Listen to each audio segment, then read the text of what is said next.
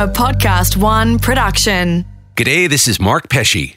Welcome to the 9th episode of Cryptonomics, a series dedicated to exploring and explaining the way cryptocurrencies and the technology underneath them, the blockchain, will transform our entire world. Along the way, we'll learn what makes it all tick, how people are using this technology to do amazing things, and what it all means for the future of money, finance, investing, and the economy. In this episode, we'll be speaking to someone who's built a successful business using the blockchain and launched one of the most successful cryptocurrencies. We'll learn how it works, why it works, and when it doesn't. The whole field of blockchain is just 1 week short of a decade old, but it's already working its way into the core of some very established businesses, including banking, and it's being used as the foundation for some entirely new ones. Over the next billion seconds, the entire world of economics, everything that's touched by money, will be changed by this new technology. That's why we're calling this series Cryptonomics. When you look beyond the ripples produced by the rise and fall in the price of Ethereum, you can see another wave, a tsunami of change that will roll over banks, stock markets, even nations. Now, there's a lot of hype here, but some of that hype is justified. It's a new way of doing business, and it will force businesses as old and as established as banking to make way for it.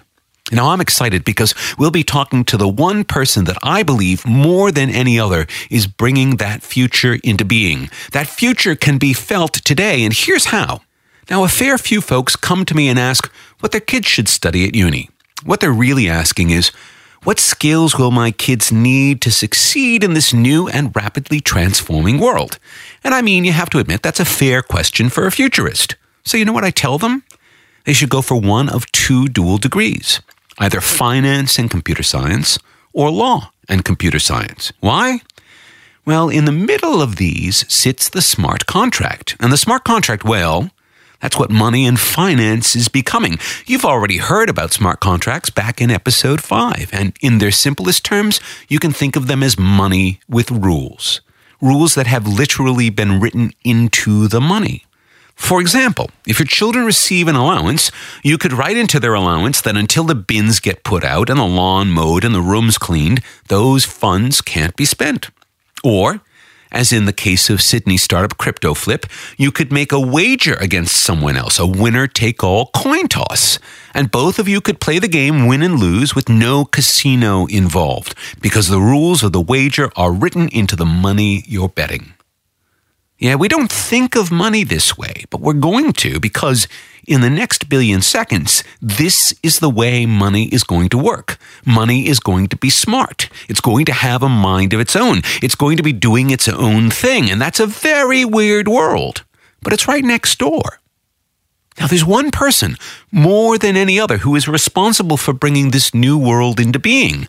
If we're entering the age of the smart contract, then it's a fair call to say that we're entering the world created by our guest. It's fair to call him the godfather of Ethereum. And in Consensys, his firm, he's putting his bets on the future of the smart contract as an integral and indispensable part of the financial and legal system of the 21st century. How he got here, where he wants to take us, that's our topic on this episode. Now, this episode is a live recording from the Chochok Wing building at the University of Technology, Sydney, recorded on the 23rd of October, 2018. Please welcome Joe Lubin to Cryptonomics.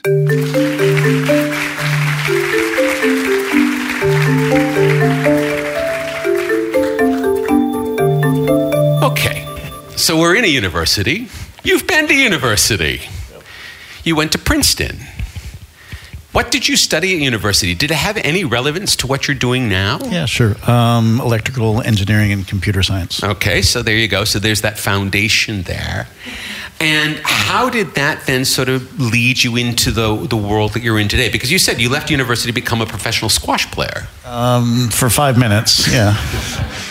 So I left university because when you graduate, they don't let you live there anymore. I did decide to tour around a little bit and play some squash tournaments, and ended up back on campus. I was playing a tournament in Philadelphia, about an hour away from campus, and so I just visited some friends on campus and stayed on campus for a couple nights, and ended up running into a professor there. Who he was a squash fan, but he was also in the engineering department, and he sort of ran the robotics lab and was doing some neural nets research. And I had done my thesis on AI. It was more symbolic AI, but I was hanging out in the cognitive science laboratory as a junior and as a senior, and the sort of rebirth of the neural networks. The Renaissance, right. Yeah, the Renaissance was happening right around then, and there was a cool researcher or two who was building out a project and had all these neural nets papers lying around, and so I sort of fell into that for about 10 years, and I did work in robotics and machine vision and neural nets, and so that was the early phase of my tech career, and it got more general, and then blockchain was unrelated, or sort of a natural evolution if you look at it from a certain perspective. Well, because you were building autonomous robots, right? And so autonomous robots they're distributed systems. They need to be able to act on their own and connect. And no, you're shaking your head because they're... in a very different way. So they're autonomous systems, but they're not necessarily decentralized or distributed compute infrastructures. Okay, so it's very centralized. Yeah. So, all right. So sort of old school, the way we used to design robots, but robots are now more informed by what we understand by distributed systems. It wasn't a swarm or a flock. It was just a set of processors on essentially a model car. Now, how did you start to execute, not so much a pivot, but a broadening of your experience from computer science now into finance, which landed you, I guess, at Goldman Sachs? So that was an accident. Actually, I did work at Goldman Sachs for a while, but that was still on the technology side of things. So I was on the IT side of private wealth management. I was essentially running a project that was a CRM project that touched on lots of different departments. And so coordinating a bunch of tools to enable those tools, defining portfolios, rebalancing portfolios, etc., for the private wealth managers so that they could use those tools for their customers. And so I just learned about the finance world when I was there. I wasn't very finance savvy and really couldn't care about that world very much. I was much more interested in science and technology, and thought the other stuff was sort of a waste of time. But I did begin to get fascinated with it, and got much more deeply into it when a friend of mine after Goldman asked me, he was basically running a strategy in-house with a wealthy family, and they got greedy, felt that they could run the strategy themselves. They chopped down his percentage, and he said, I can do this on my own, and we were actually squash friends, just looping back, because I know you like to do that. The story. Exactly. And we essentially, he asked me to help him build out the back office of this endeavor, and we ended up, he liked sleeping till noon and getting up and figuring things out and placing trades at 4, and so having a partner was really valuable to him, and he ended up asking me essentially to be effectively a partner in that endeavor. And so we ran his strategy, which was an extremely effective strategy for quite a while, and that caused me to start paying attention to the big game, finance, economics, geopolitics, etc., because we were essentially managing people's money, and it depended on knowing what was going on in the world. So as you, pivoted, transitioned, broadened from something that was more engineering science centric to engineering science, now finance, and I guess with a much more larger global perspective. Is that when you started to see that maybe there are interesting ways to use engineering to change the way the world works? Nope. No. So the interesting thing about that phase of my career is that it sort of forced me to understand what was going on, what systems we were all embedded in, centralized systems, monetary systems that I felt were end-of-lifing. And so I began to get concerned and disillusioned and then kind of depressed about the state of the financial geopolitics. So sort of the financial system is kind of like an Yeah. ATM that's running Windows XP.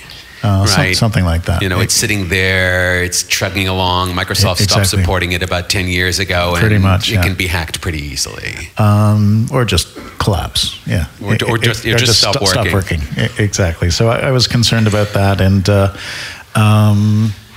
I guess the disillusionment led me to sort of check out for a little while. Spent some time in Jamaica. Yes, now this is quoted in your Cybos bio, and I have this image. We should really have dub music filling the room, and then maybe a little ganja smoke coming in, because you have this period when you were working in the music industry in Jamaica, which is this kind of trope. So I wasn't. I was helping a friend with her music career, and wasn't working extremely hard in the music industry. So it's not like I was significant in the music industry in any way down there. So she had a lot of friends who were significant in the music industry, and we were able to set up a little studio and make songs and videos. So it was pretty fun. And then essentially Ethereum happened, and that it was very hard to participate intensely in the Ethereum project from Jamaica, a small Caribbean island. Exactly. Although, given the tax status of many small Caribbean islands, perhaps that could have been interesting.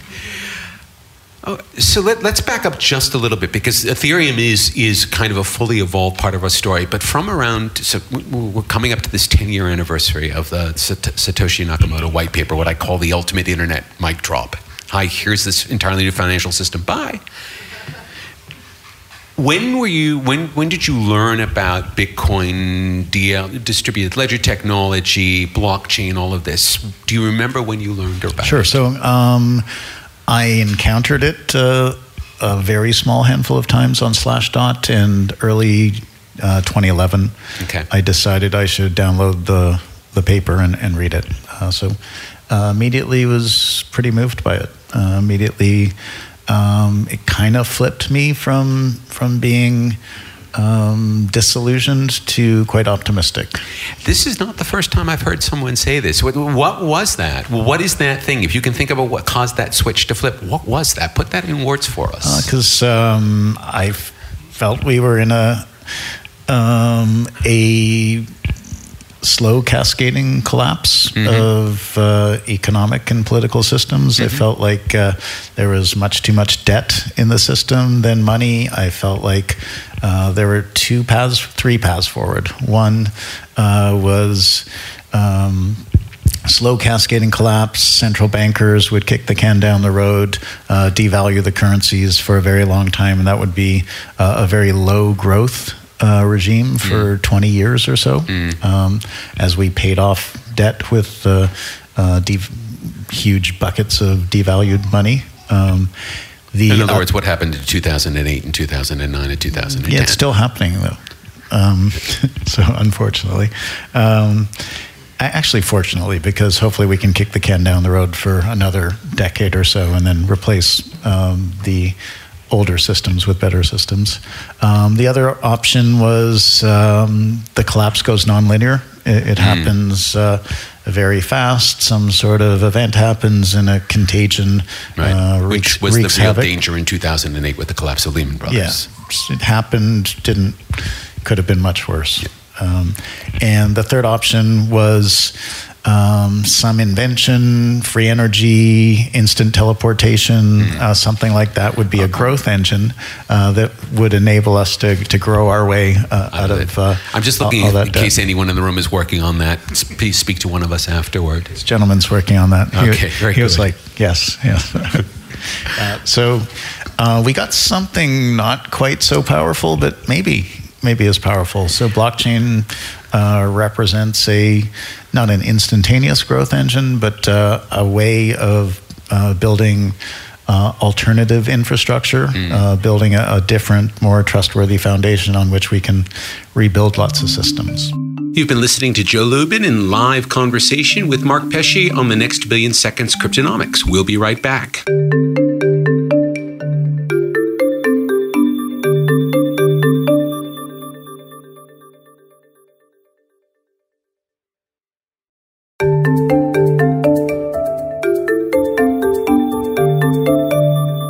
And we're back on the Next Billion Seconds Cryptonomics in live conversation with Joe Lubin, recorded at UTS on 18 October 2018. You have your moment. You take a look at distributed ledger blockchain, this entire sort of set of things that are in that original white paper.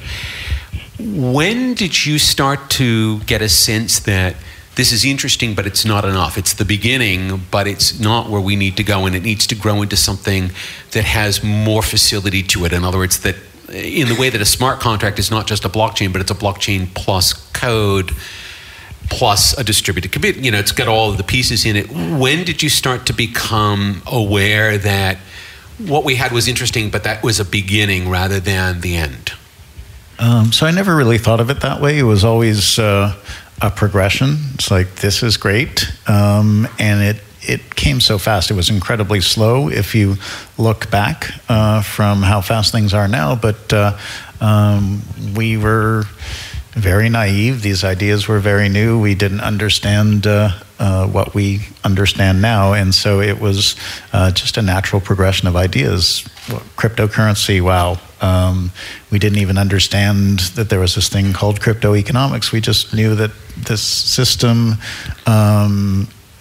elegantly mechanism designed, incentivizes people to contribute their resources to validate transactions, secure the network, and make the system work. That was quite a revelation to start with, and we were happy with that revelation. Bitcoin was going to be the end all and be all. It would transform everything.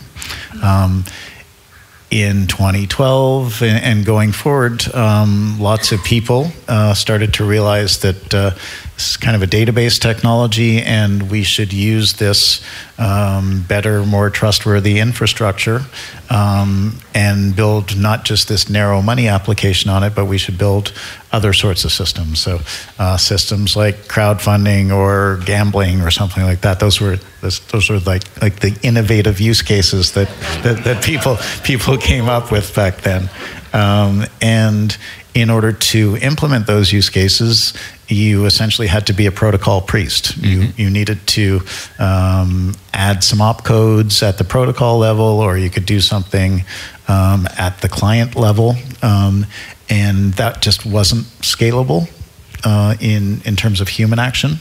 So when I read Vitalik's white paper, I read about a proposal for a platform that would separate the protocol layer from the application layer, and it was easy to contemplate building developer tools, building infrastructure that would enable essentially millions of software developers to operate very happily, solving their own problems at the application layer, while the protocol priests continue to improve the plumbing. Okay, so let me unroll this a little bit so that we don't lose anyone in the audience. Vitalik is Vitalik Buterin, and we'll come to him in a second. But what you're talking about is creating, in the same way that the internet has packets going underneath it, and you kind of don't have to worry about how the packets get from point A to point B, because when they get into whatever app, whether it's a web browser or FaceTime or whatever, the application knows what they want to do with them. So you can have all of these applications using a common communications framework.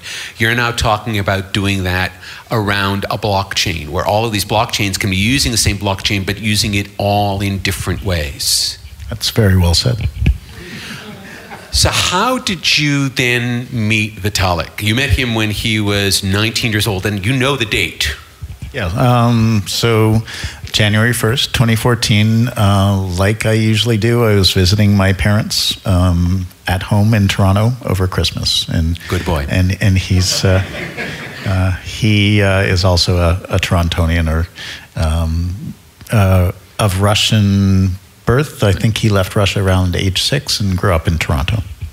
Okay, so you met this, I'll just call it genius, 18-year-old. And he had just written a white paper in which he talked about differentiating, taking this and putting this layer up so people can do all the crazy stuff they want, and there can be this very stable thing underneath that provides the support for it. And what did you say to him? You're like, oh, this is a great idea, let's go make it happen? I listened to him.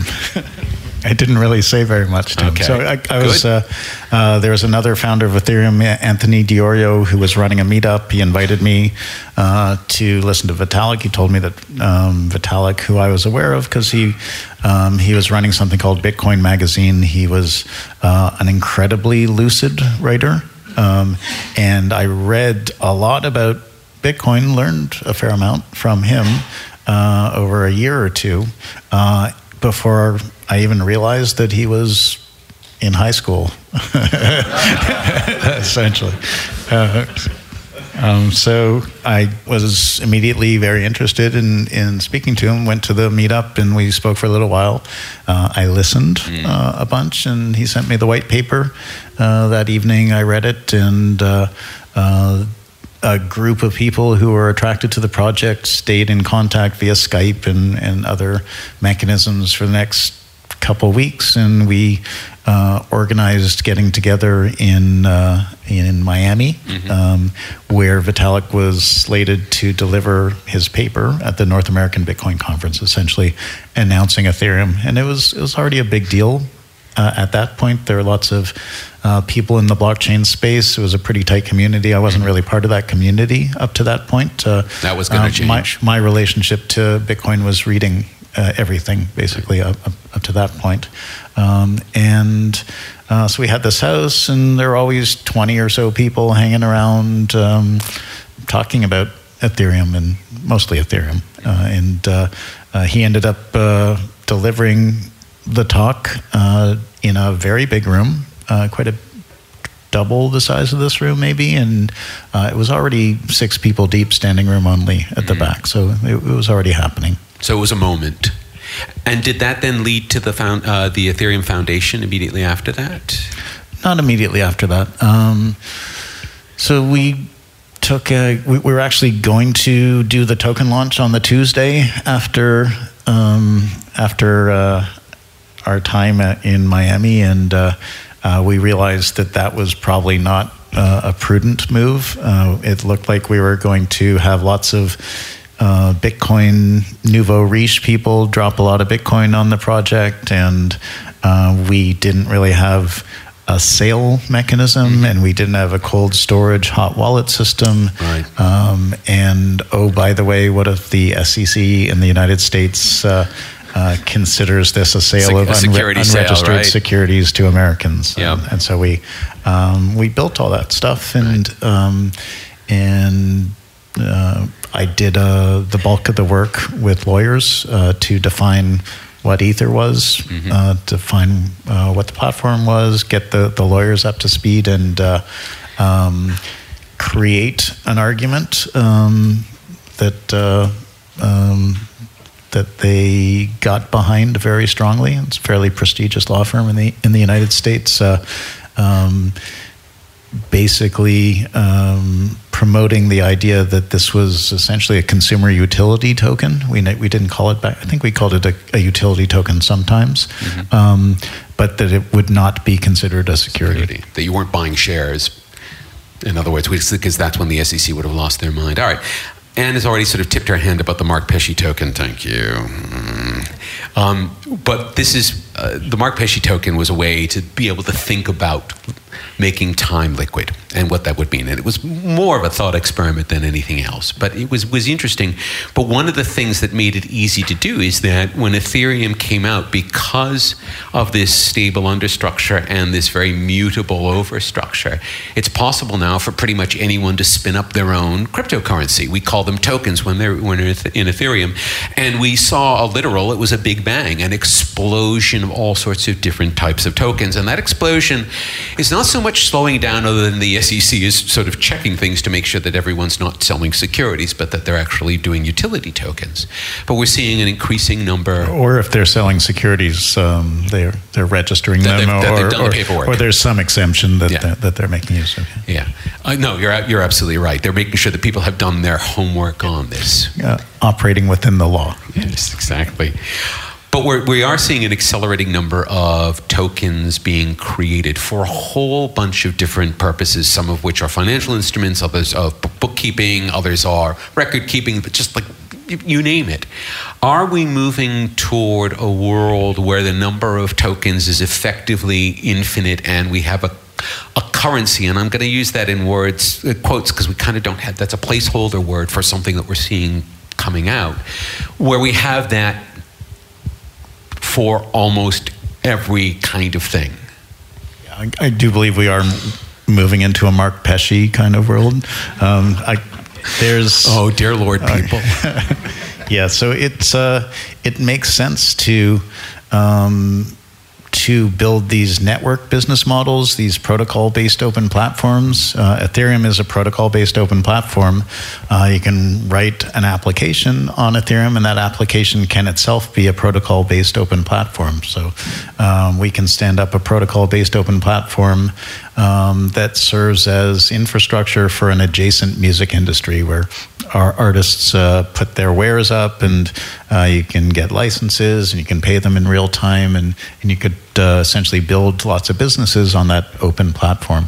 That sort of network business should probably have its own business logic, its own medium of exchange potentially. It shouldn't necessarily be subject to the baggage of the platform on which it sits. So I'm not saying Ether has negative baggage. I'm saying that the dynamics of Ether shouldn't necessarily affect the dynamics of the value token that glues together the ecosystems that are built upon it. And so makes a ton of sense for any project to define its own token, whether it's a share or consumer utility token or a digitally scarce asset like a sword or that you can move between games.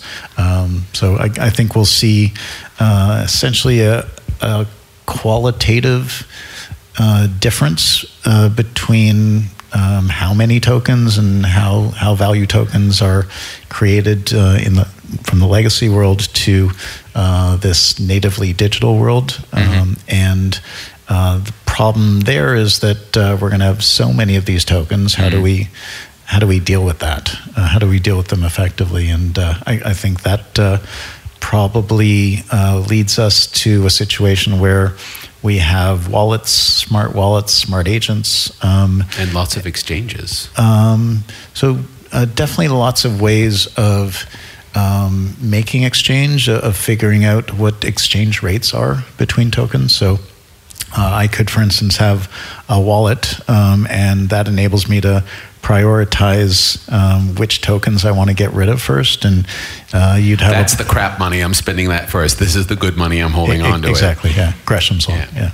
And you would have a point of sale or something, which indicated which ones you would want to receive first, and our wallets would talk to one another. I wouldn't even think about whether I want to use Beyonce tickets or Euro or banana tokens or anything like that. I would just think, hey, I want to buy that thing, and my intelligent agent would converse with yours, and they would haggle. We'd get that. They'd haggle maybe. We'd get that done. If we didn't have an effective mapping between our two wallets, then we could go off to a service and have them make an exchange and take a little fee in order to get that transaction done.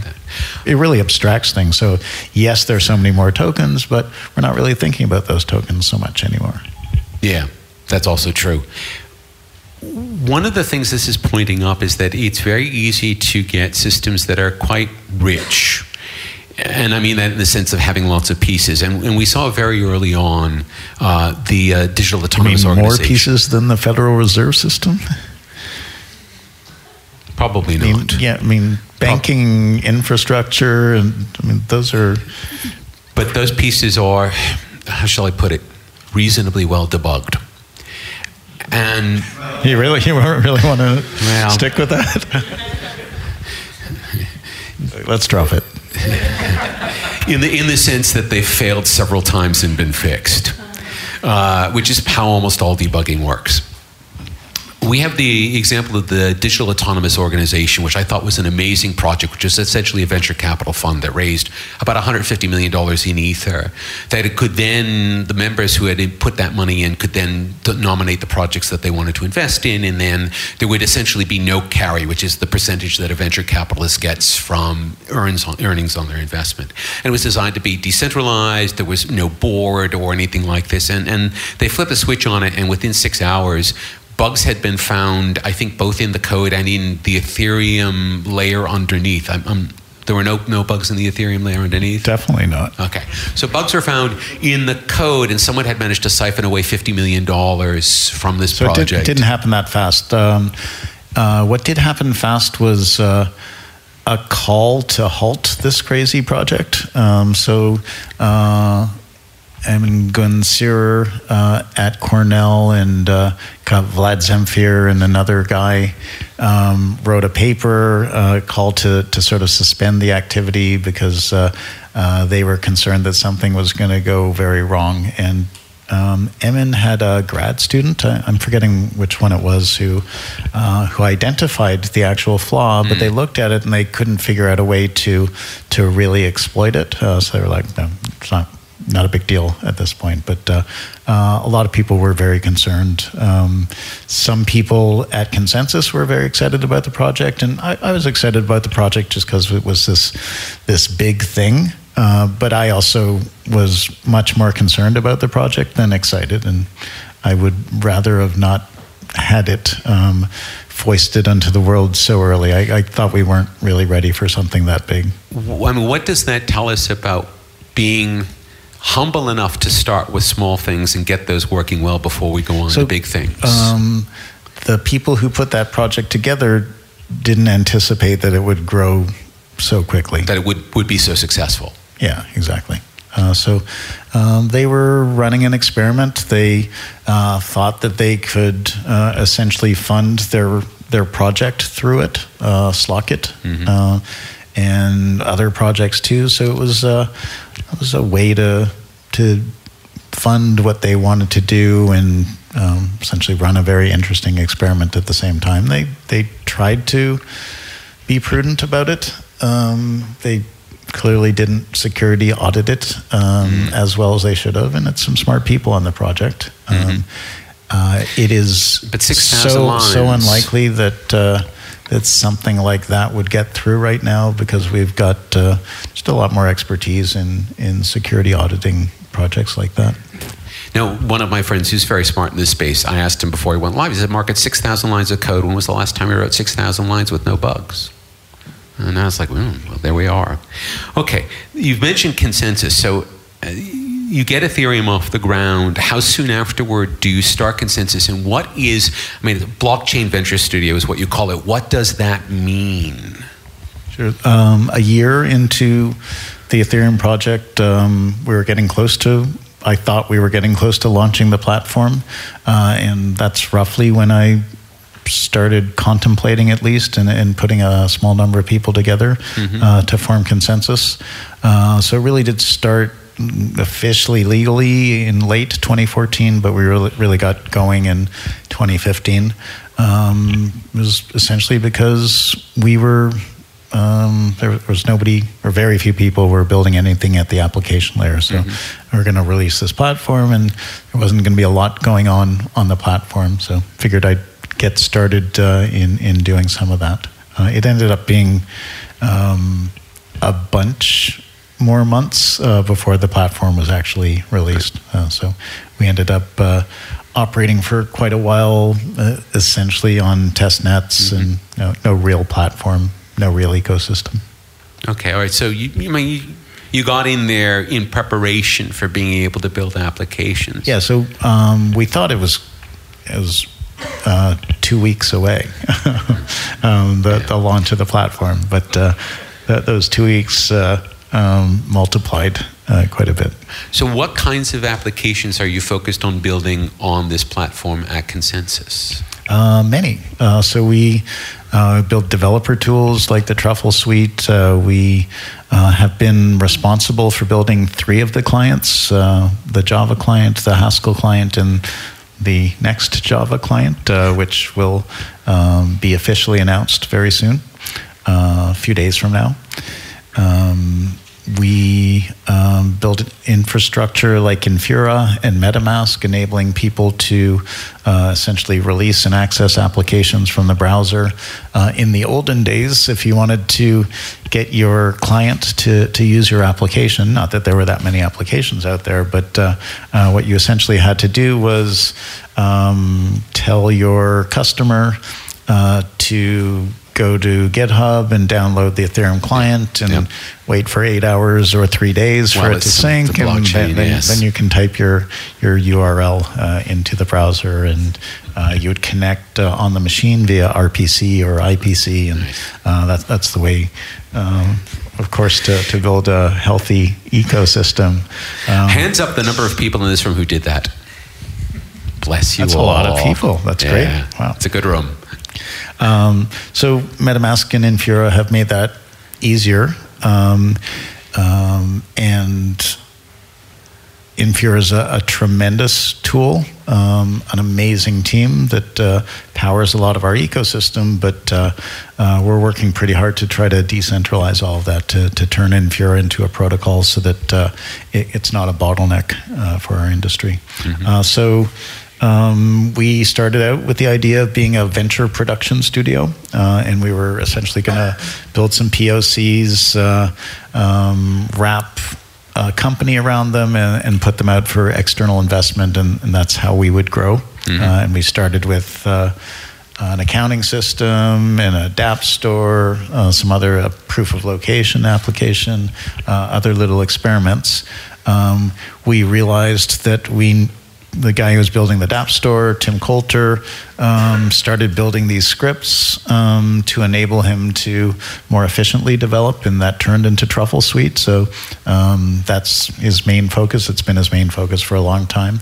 The Infura team started by building test networks for our different internal projects, and by the time of DevCon 2 in Shanghai, they decided to externalize that to enable third-party projects to make use of that infrastructure, and it's gone through many different iterations over time. So it's been of necessity that we built lots of these things. The venture production studio continues. It's one of our 4 focuses, and we have a group called Labs that identifies projects externally, brings them in-house. We identify projects in various ways internally, and we ask them to present their ideas to a resource allocation circle, and perhaps fund those projects. So Labs is good at taking projects and helping them mature. And some of them can mature to the point where they're commercially successful, to the point where they externalize and maybe get some venture capital, or potentially token launch themselves. And so we have a group called Token Foundry that helps with consumer utility tokens, and another group that's spinning out of Token Foundry that's called Consensys Digital Securities. Okay, so here we are sort of crossing the line back again into finance from computer science. But a lot of what you've talked about is building basic infrastructure so that you and everyone else can build things. Which makes sense, because if this is now an entirely new foundation for an entirely new kind of computer science, which is kind of how we're thinking of it now, then we are going to have a new level of tools invention. And I mean, we saw this again in the 1970s with microcomputing, and then in the 1990s with the web, where you saw completely new tools infrastructures for every new thing that was coming along. So networking before that, then the web, and then mobile. Yeah, absolutely. All right, now you see smart contracts as a force for good in the world. Could you explain what you mean by that? Did I say that? So yeah, I mean, I can. Do you want to own that, or I don't want to put words in your mouth? So I see it as a technology that could be used for mostly good, but potentially evil as well. And guns point both ways, absolutely. Sure. So I see it as a revolution. Blockchain, smart contracts built on blockchains, a revolution in the trust infrastructure.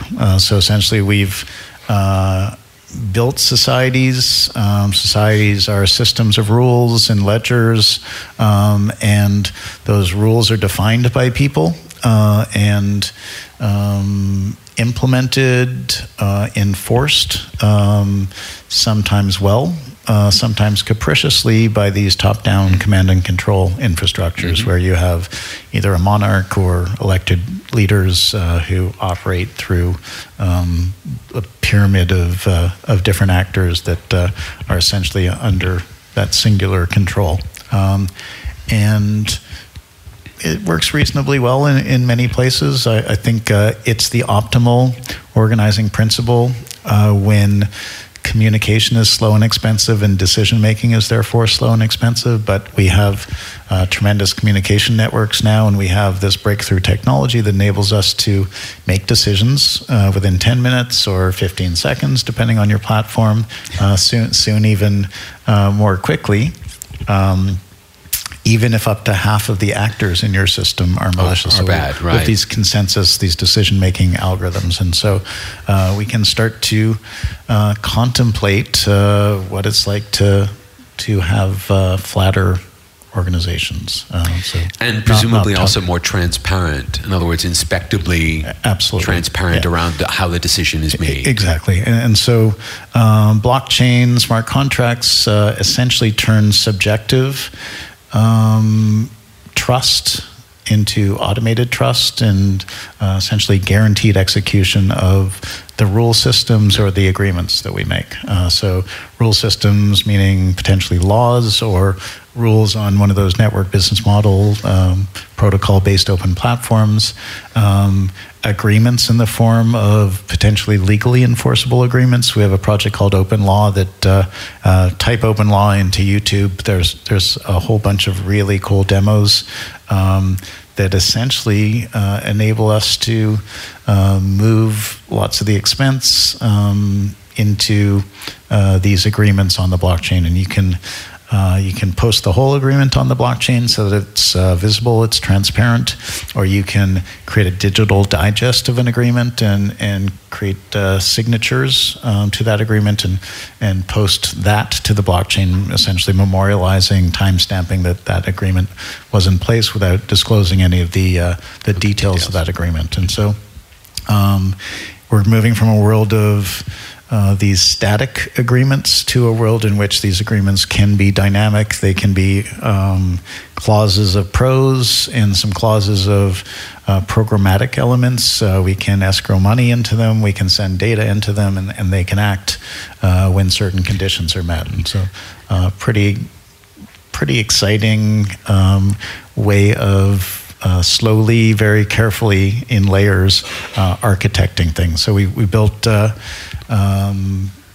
thousands of years of technology in different niches, in law, in accounting, in materials science, and building science, and now we can basically take all of that and potentially reposition it on a much less flimsy, much less subjective foundation, the trust layer. What does the future look like? In what time frame do we start to see smart contracts and this sort of evolution into this new system become a significant force economically and culturally? I think in the a billion second time frame, so that's 30 years. And I can see 30 years from now, absolutely. But is it closer than that? Depends who you are. For people I know, it's happening now. You run a fast crowd, though. We're building the infrastructure that will enable essentially the evolution of the internet, the evolution of the web. The internet and the web have been about information. They've been about e-commerce and social. But blockchain will, because of this trust layer, will enable natively digital elements to be the foundational elements of our society. So it can be money, it can be identity and reputation and legal enforceable agreements and certificates, other kinds of piece of art, financial instruments. All of the elements that we use that have essentially analog elements, frictional elements, when they're involved in transactions, those transactions clear and settle over hours, days, and weeks. And now they're going to be able to clear in the instant of the transaction. And so that's going to be quite transformative. The people who are using these 1,000 different components that we're building and maturing are builders.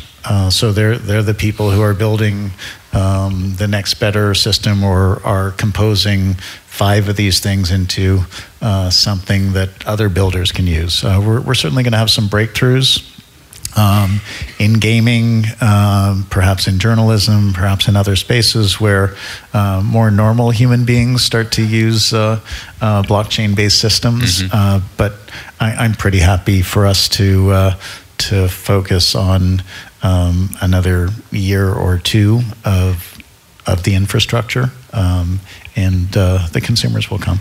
So 2020, 2021, not that far out. Sort of 100 million seconds rather than we'll a have billion. some exciting consumer breakthroughs in 2019, but it'll be around the edges. It'll be safer things. It could be lending, could be insurance, will definitely be gaming, will be exchanges. The civil project is one of what I think is the most important projects around, because the journalism industry is morally bankrupt. It's collapsing.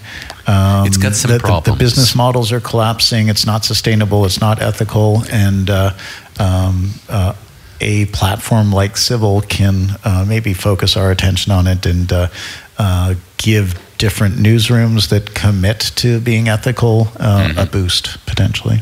If you were answering a parent today to say, what should my kids be studying when they go to uni, what would you say to them?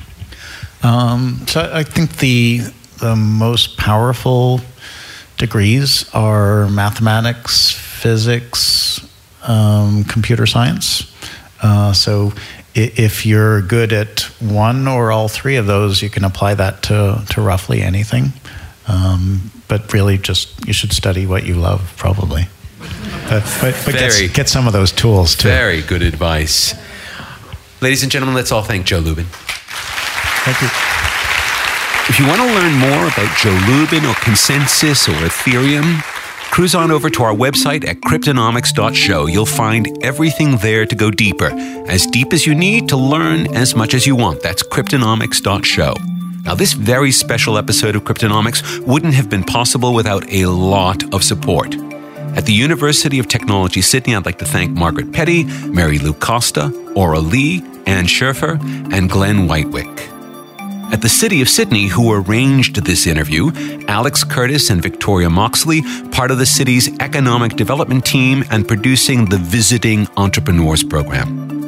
At Southern Cross Austereo, Cameron Roberts for his wonderful live mix, and of course my awesome producer, Alex Mitchell.